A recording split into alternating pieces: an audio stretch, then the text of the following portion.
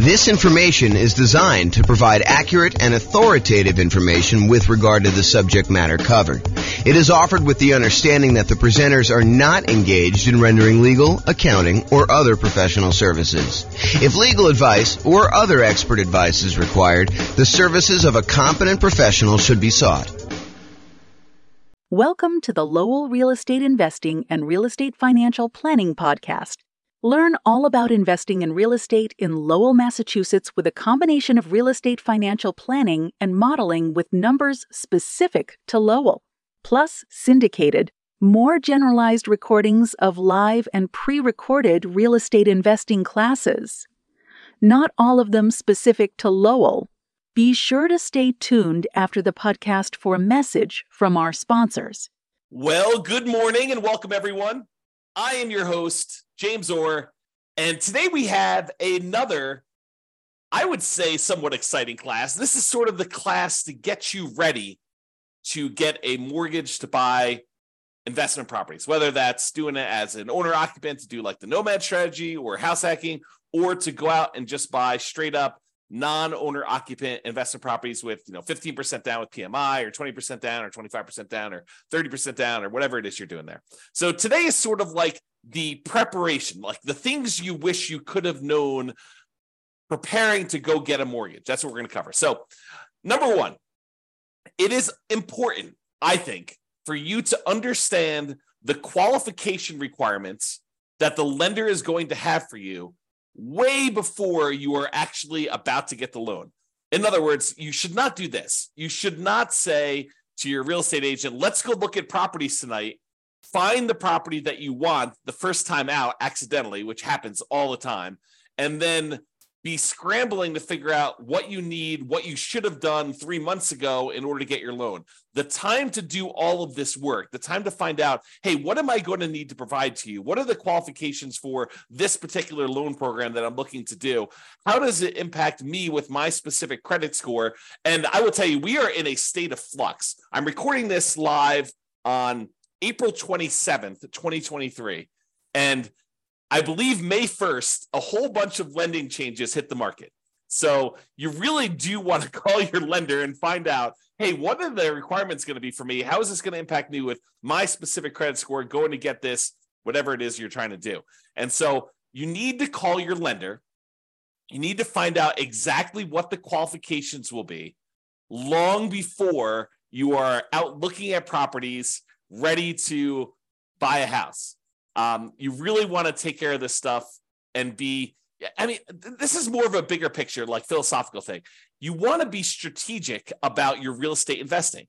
You don't want to be just focused in on, okay, the very next thing I need to do, let's just focus in on doing that. No, I think you need to be thinking 1, 2, 3, 4, 5, 6 steps ahead, which is why I think you want to go through the process we've outlined for the entire real estate investing strategy. Sure, you can do it if you're like under the gun and you feel compelled to really do it right now. Yeah, you can do some things and then kind of like learn as you go. But it is better for you if you have an understanding of the entire process laid out and you can be thinking a couple steps ahead. As you'll see in some of the tips we're going to give you here, it helps if you started this stuff 6 months, 3 months, at least a month before you're ready to go so that you can do some things to improve your cash flow, optimize your real estate investing, optimize the loans you're getting, understand like some of the criteria, how these things fit together, how they work, and what your limitations might be so you don't kind of paint yourself into a corner or get yourself in a situation that you don't want to be in. Okay, so step number one is definitely call your lender to find out exactly what the qualifications will be long before you're going to actually apply. And if you're self-employed, this is even more important in my opinion. It is different than being an employee. And I personally have gotten caught up in this. I'll probably tell the story. I've told the story before, but if you haven't heard it before, I'm sure I'll tell the story again in the future where I was going to get a loan. And because I was an owner of a company, I got stuck in this situation where I could not qualify for the loan, even with amazing income, even with amazing reserves. I ended up having to buy the property. I ended up buying 2 properties at the same time. I ended up having to buy one of the properties for all cash. And the other one, I had to get my parents to co-sign with me. A year later, when everything was kind of like unworked out and they kind of like all cleared up, I was able to just do a refinance on the property. But it was very weird as a 45-year-old man calling my parents and saying, hey, So really weird things going on here. I'm trying to buy 2 houses. I'm going to buy one of them all cash. I don't want to liquidate some other investments to buy the second one cash, and I'd really like to have a loan on it. Would you be willing to co-sign for me on this loan? And so I don't know, I revealed to them like all my stuff about my finances and kind of like talk to them. But anyway, I will tell that story another time. But realize that when you are self-employed, it is different than when you are an employee. The rules are different. They're going to need 2 years of tax returns. They will need to show increasing profits over those years. Okay. And don't be penny wise and pound foolish. I know there's a lot of folks out there, I'm not saying this is you, but I know there's a lot of folks out there that they think the name of the game is 100% reducing how much money they make by maximizing the expenses they have and showing almost no income, so they have almost no taxes on their tax returns. That is what I would call being penny wise, being pound foolish. If you want to be a real estate investor, you need income in order to qualify for loans, okay? So maximizing your deductions to minimize your profit and therefore taxes might seem like an amazing idea until you can't qualify for a mortgage. Then it's not such a good idea, okay? So if it's a legit expense, write it off. And ideally, increase your profits so that you can't maximize, you can't actually write everything off. Be like, look, I'm trying to maximize my kind of like tax deductions and everything by having legit expenses, but I'm making so much money that is not a problem. Ideally, you want that, right? You want to have a very profitable business, but you also don't want to like take every single deduction that you can and hurt yourself by not being able to get loans. So this is why I'm telling you, you need to do this stuff way ahead of time. If you're trying to like fix your tax returns, it's hard to go back and fix 2 years of tax returns to like fix these issues. So you got to be thinking way far ahead to do this, okay? And that's why it's great that you're taking this class and you're understanding what needs to happen there. Okay, next tip, know and improve your credit score. So I would recommend you use one of these like free credit score websites. I personally use the creditkarma.com one, although you can use any other ones you want. I'm sure there's other ones out there. But these are sort of like websites that give you an idea. It's not exact, but it's a really good start, okay? So you go to these websites, you log in, you can find out approximately what your credit score is. You can find out some of the things that are impacting your credit score, good and bad, and you can work on fixing those things, whatever they happen to be. If you notice on there's something ugly that you're like, oh, that's not correct, then go get it fixed. If you got something on there that's ugly and it is true, and you know that you probably should have paid that bill, maybe you go and that's one of your key areas of focus because you really do want to improve your credit score. Okay. Now, lenders are typically going to use your middle credit score. There's usually 3 scores. And the lenders are typically going to use your middlemost one. So they're going to ignore the low one, they're going to ignore the high one, and they will use your middle one. There probably are some exceptions to this. I'm sure these policy changes over time, but realize that's what I think you're going to see. Talk to your lender to get the definitive for your situation with whenever you're actually doing it. Now, it is a federal law, I believe, that you can request a free copy of each one of your credit reports each year. So there's 3 different reports. I don't remember the name of them, like Equifax, TransUnion, and something else, right? So there's like 3 different ones, and you can request a copy of them for free once per year for each. So what you could do is you could say, okay, every 4 months, I'm going to request a copy of a different credit report, and then you could always have a new credit report sent to you every 4 months. Then what you do is you could look at that credit report, see what's being reported on that one, fix any inaccuracies, address any credit blemishes you have on that, improve it. Then 4 months later, you pull a different credit report. You ask for another free one, but from a different company because you can get one each year. And then you do the same thing. You fix any inaccuracies, you address any credit blemishes, you try to improve on this. You're like studying this, you're going on websites, you're reading about things, trying to improve it, or you're talking to your lender if they're qualified to be able to help you, which we'll talk about here in a second. You're really trying to maximize and improve this, and you're doing this consistently over time to improve this stuff, okay? Then after you've got to the point where you've requested the 3, then you can go back and start requesting the first one over again 4 months later. So you're constantly cycling through and doing that every 4 months if you want to do that, okay? Now, why am I making such a big deal about knowing and improving your credit score? Because your credit score can impact your interest rate, the mortgage interest rate you can get, which impacts your cash flow. We're in a market where prices have gone up a lot in the last few years. Interest rates are up a lot in the last year plus. Rents are up, but they're not quite up enough to counteract these really, really high prices and the really, really high interest rates, so that it's harder than ever to have great cash flow on properties. Okay. You can put more down, which does improve your credit score, and which does improve your mortgage interest rate, which does improve cash flow. And you can do all of the other 88 strategies that we have for improving cash flow.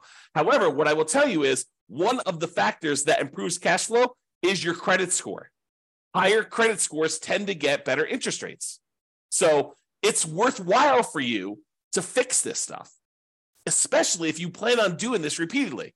You don't want to have, something that you could fix upstream, your credit score as an example, that is going to have an ongoing repeated impact that is going to last for, in some cases, 30 years. You go get a mortgage interest rate in a property, and if you decide that you're not going to ever sell that property or refinance it away, that's something that sticks with you for 30 years. Now, sure, you could decide to use a strategy where you're paying that thing off early, or you're refinancing out of it, or you're selling the property and getting rid of the loan. But in some cases, when we're optimizing for achieving financial independence, we're choosing to keep loans, even if they're slightly subpar. Okay?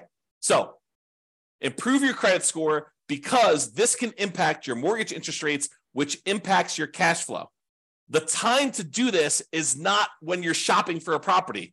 Okay, you probably can move the needle a little bit while you're shopping for a property, but really you want to be thinking about this 3 months, 6 months, a year, 2 years ahead of time, so that you can get all of your stuff fixed and you can really optimize this. It's not just like a little bump, it's like the massive changes that you can make.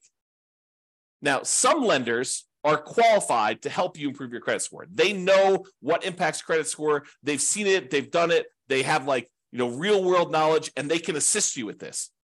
And I would rely on them. I would lean on them to help you do the things that you need in order to improve your credit score.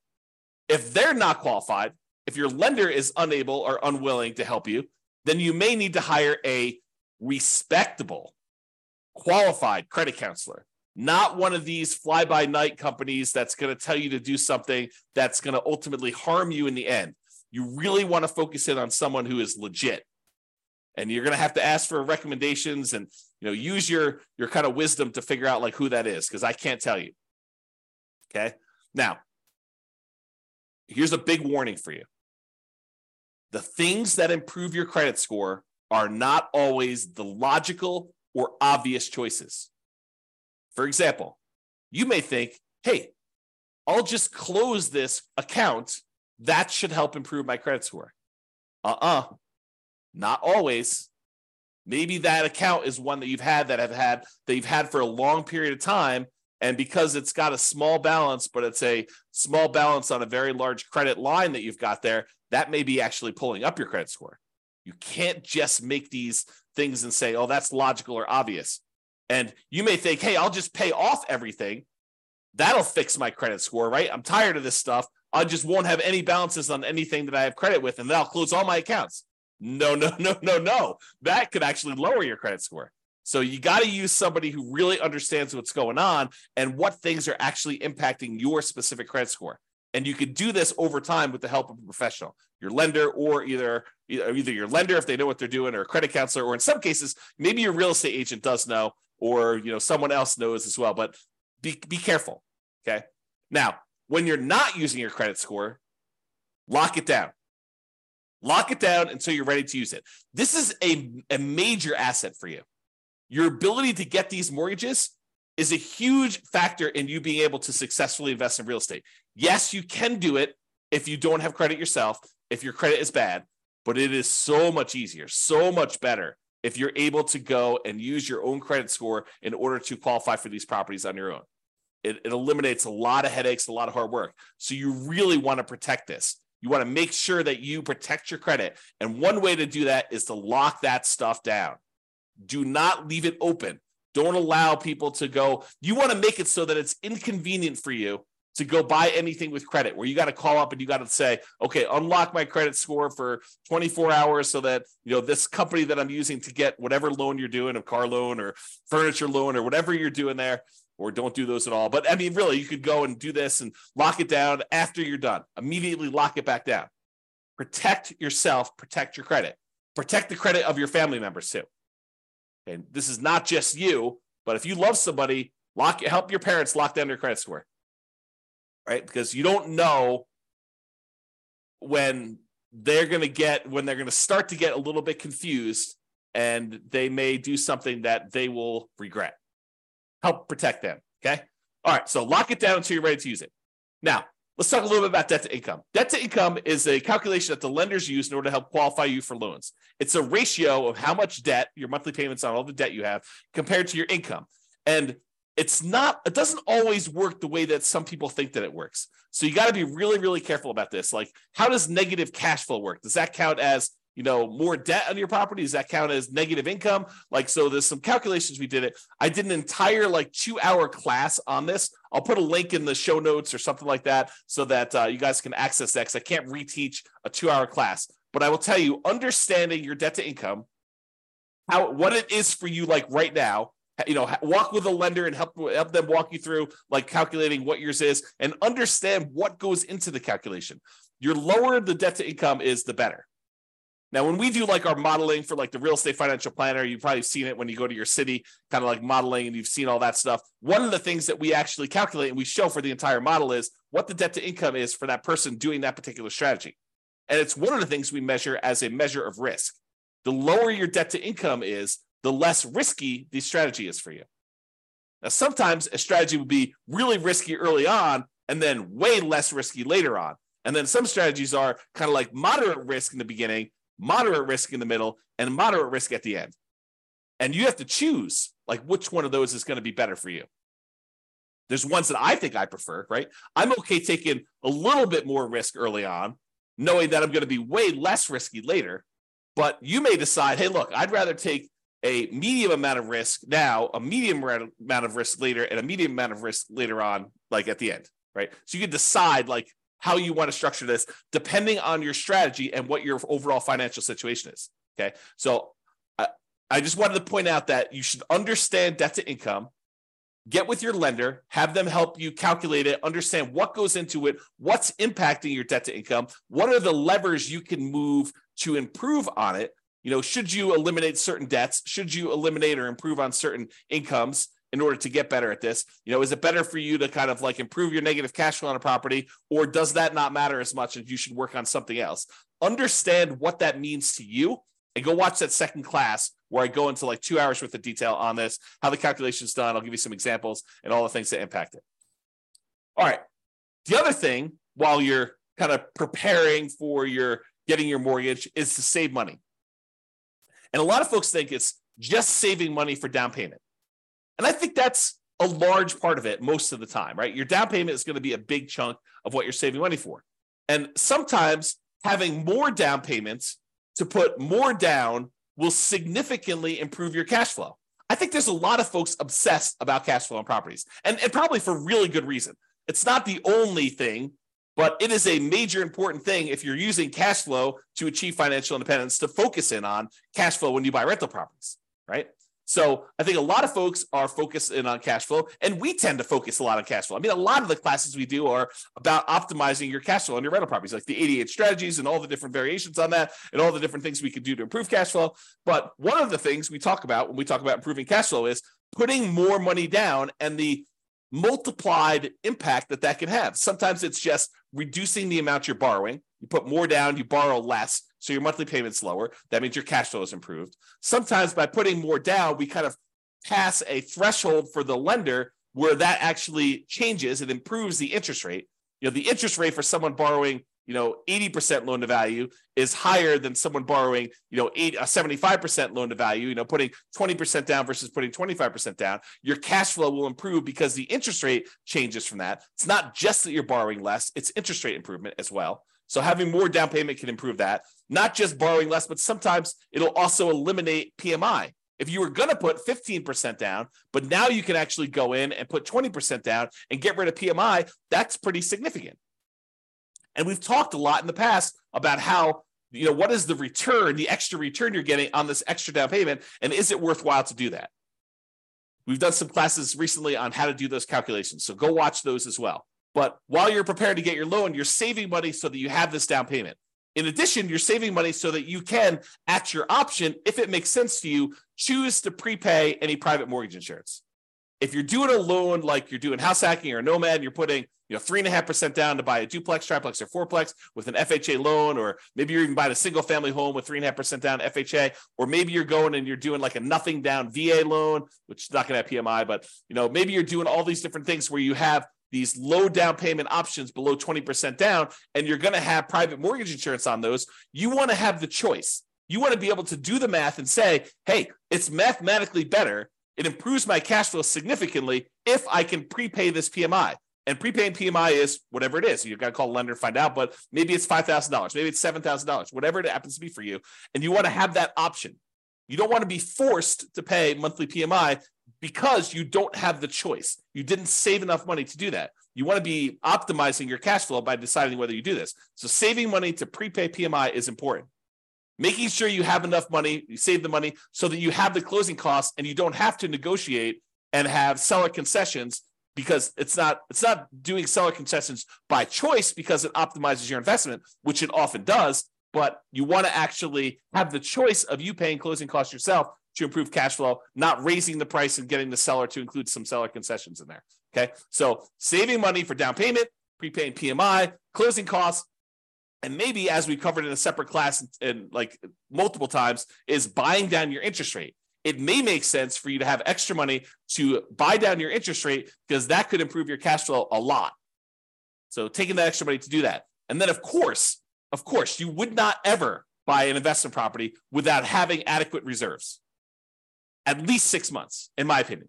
Now, you may decide, hey, look, I'm liquid in a whole bunch of other ways. I feel really, really comfortable only having 3 months of cash liquid reserves. That's your prerogative. It does add a considerable amount of risk, but I think at least 6 months of reserves. And I've been making some arguments lately to have 12 months of reserves. And I'll talk about that when I go over the whole reserves class. But you should be saving money and having reserves because, and I'm going to use strong language here, okay? You would be stupid to invest in real estate without having reserves, okay? You're asking for trouble. It's like intentionally going and putting yourself in harm's way because you just didn't plan. You got to plan. You got to have reserves. So make sure you do some type of reserves. Invest. Make sure you save the money in order to do reserves. And then finally, saving money so that if you're buying a property and you're putting less down and you're having some negative cash flow because you didn't put enough down. If you put enough down, you probably wouldn't have the negative cash flow, but you're choosing to put less down. Maybe it's 0% down or 3.5% down, or for FHA loan, or 5% down for conventional financing, and you're deciding you're going to have some, or maybe you're putting 20% down, and your market is such that it's really hard to make properties cash flow, even with 20% down or 25% down. I've seen that a lot, right? So maybe you have negative cash flow. Well, one of the ways you can make your investment more conservative, less risky, is you can set aside whatever negative cash flow you're likely to have, and you can calculate out how much that negative cash flow will be. You'll be like, look, the first year, it's whatever it is, negative $200 a month. But I think rents are going to go up about $50 in year two. So the next year, it's going to be negative $150 a month. And I think that rents will go up another $50 when I renew the lease the year after that. Okay, well, now it's only going to be a negative $100. And then the next year, rents go up $50 and your negative cash flow is going to be about $50 a month. And then the year after that, you raise rents $50 and you don't have negative cash flow at all. Well, you could sum up $200 a month in negative cash flow for the first year, $150 a month in negative cash flow in the second year, $100 a month in negative cash flow in the third year, $50 a month in negative cash flow in the fourth year, and then zero from then on. And you could say, what is the sum of all of that negative cash flow until this property is actually likely to be very positive?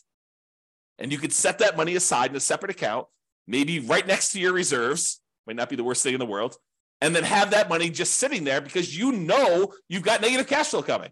So why not set it aside? It's probably cheaper to set that negative cash flow aside than it would be to put more down in down payment and actually get rid of the negative cash flow. So you could do this calculation, right? And we will do this calculation in future classes because it's a calculation I do. But you can calculate out, hey, if I put this amount down, that reduces my monthly payment by whatever it is. It's about, the general rule of thumb is for every $10,000 you put down, you end up saving about $50 a month in your monthly payment. So if you set aside, $10,000 in order to reduce your monthly payment by $50, that would save you $50 a monthly payment. But if you look at your negative cash flow, if I save up, $2,400 in year one, and $1,800 in year two, and $1,200 in year three, and $600 in year four. If I do my math right, that's probably around $6,000. I don't know exactly what it is. I'd have to go add them up, but just off the top of my head, it's probably about $6,000. Well, $6,000 to get rid of like your negative cash flow risk, right? It doesn't completely eliminate it, but it really reduces it when you set all the negative cash flow aside up front versus putting an extra $10,000 down just to save $50. Might be better to set that $6,000 aside for your negative cash flow. And that's what I'm talking about. Okay. All right. So saving money, down payment, prepaid PMI, closing costs, buying down your interest rate, reserves, and negative cash flow, setting aside any negative cash flow you have. All right. Let's talk about what you're likely to be requested in form of documentation from your lender in order to get the loan. They're likely to ask you for a loan application and or a personal financial statement. Okay. They're usually going to ask you for a color copy of your ID, some type of state-issued ID, any recent W-2 and pay stubs, any proof of any other sources of income you're getting as well. So if you're getting some type of income from a side hustle or whatever, they will likely ask you for that as well.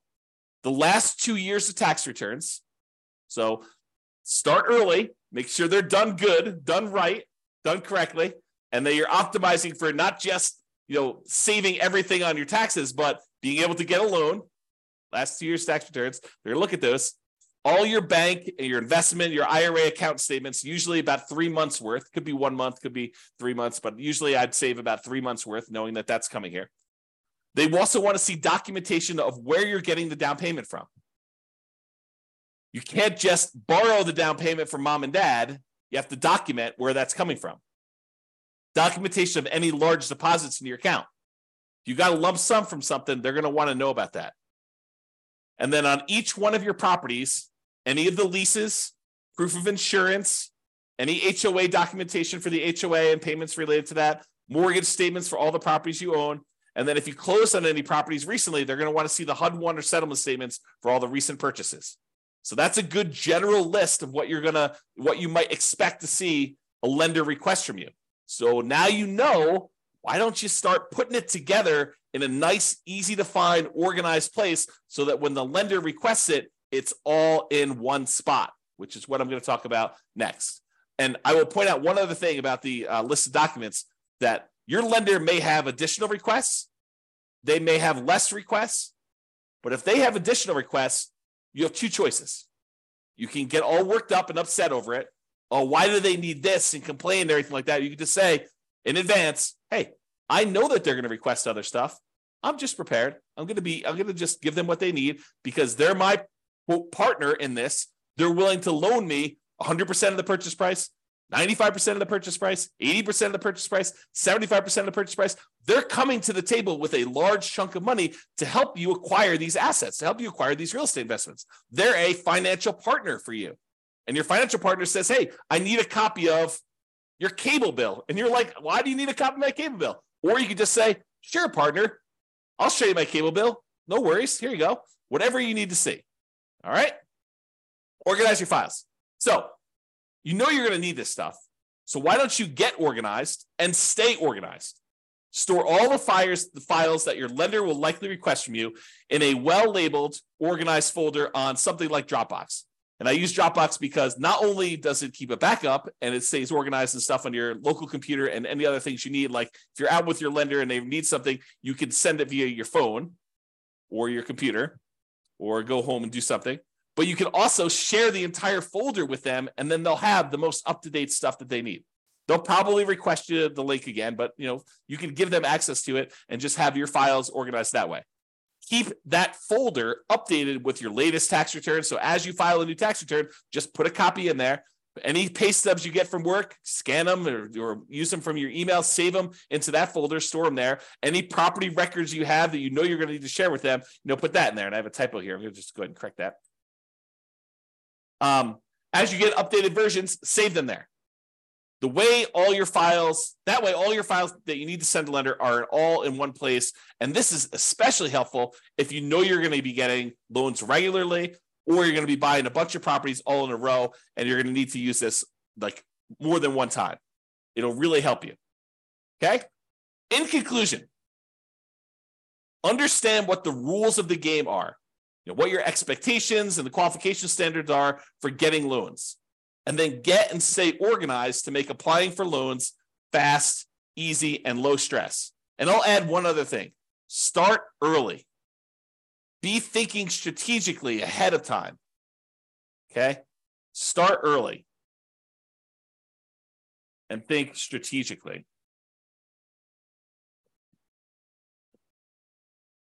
Okay? That's all I got for you. This has been James Orr. Hope you enjoyed this class. I definitely enjoyed it. And we will talk to you at the next class. Bye-bye for now. With home prices up, mortgage interest rates up, and rents up, but not quite enough to counteract the higher prices and interest rates, cash flow on rental properties in Lowell is harder than ever. Book a call with the Real Estate Financial Planner to apply our proprietary 88 strategies to improve cash flow on your rentals. See the show notes for a link to schedule your call and improve your cash flow today. If you're a real estate agent, lender, or professional in Lowell that wants to help our real estate investor listeners, consider reaching out to learn about collaboration opportunities with this podcast. We'd love to add more value to our listeners by having you assist our investors buy, sell, and finance their real estate investments. See the show notes to schedule a call to discuss collaboration opportunities.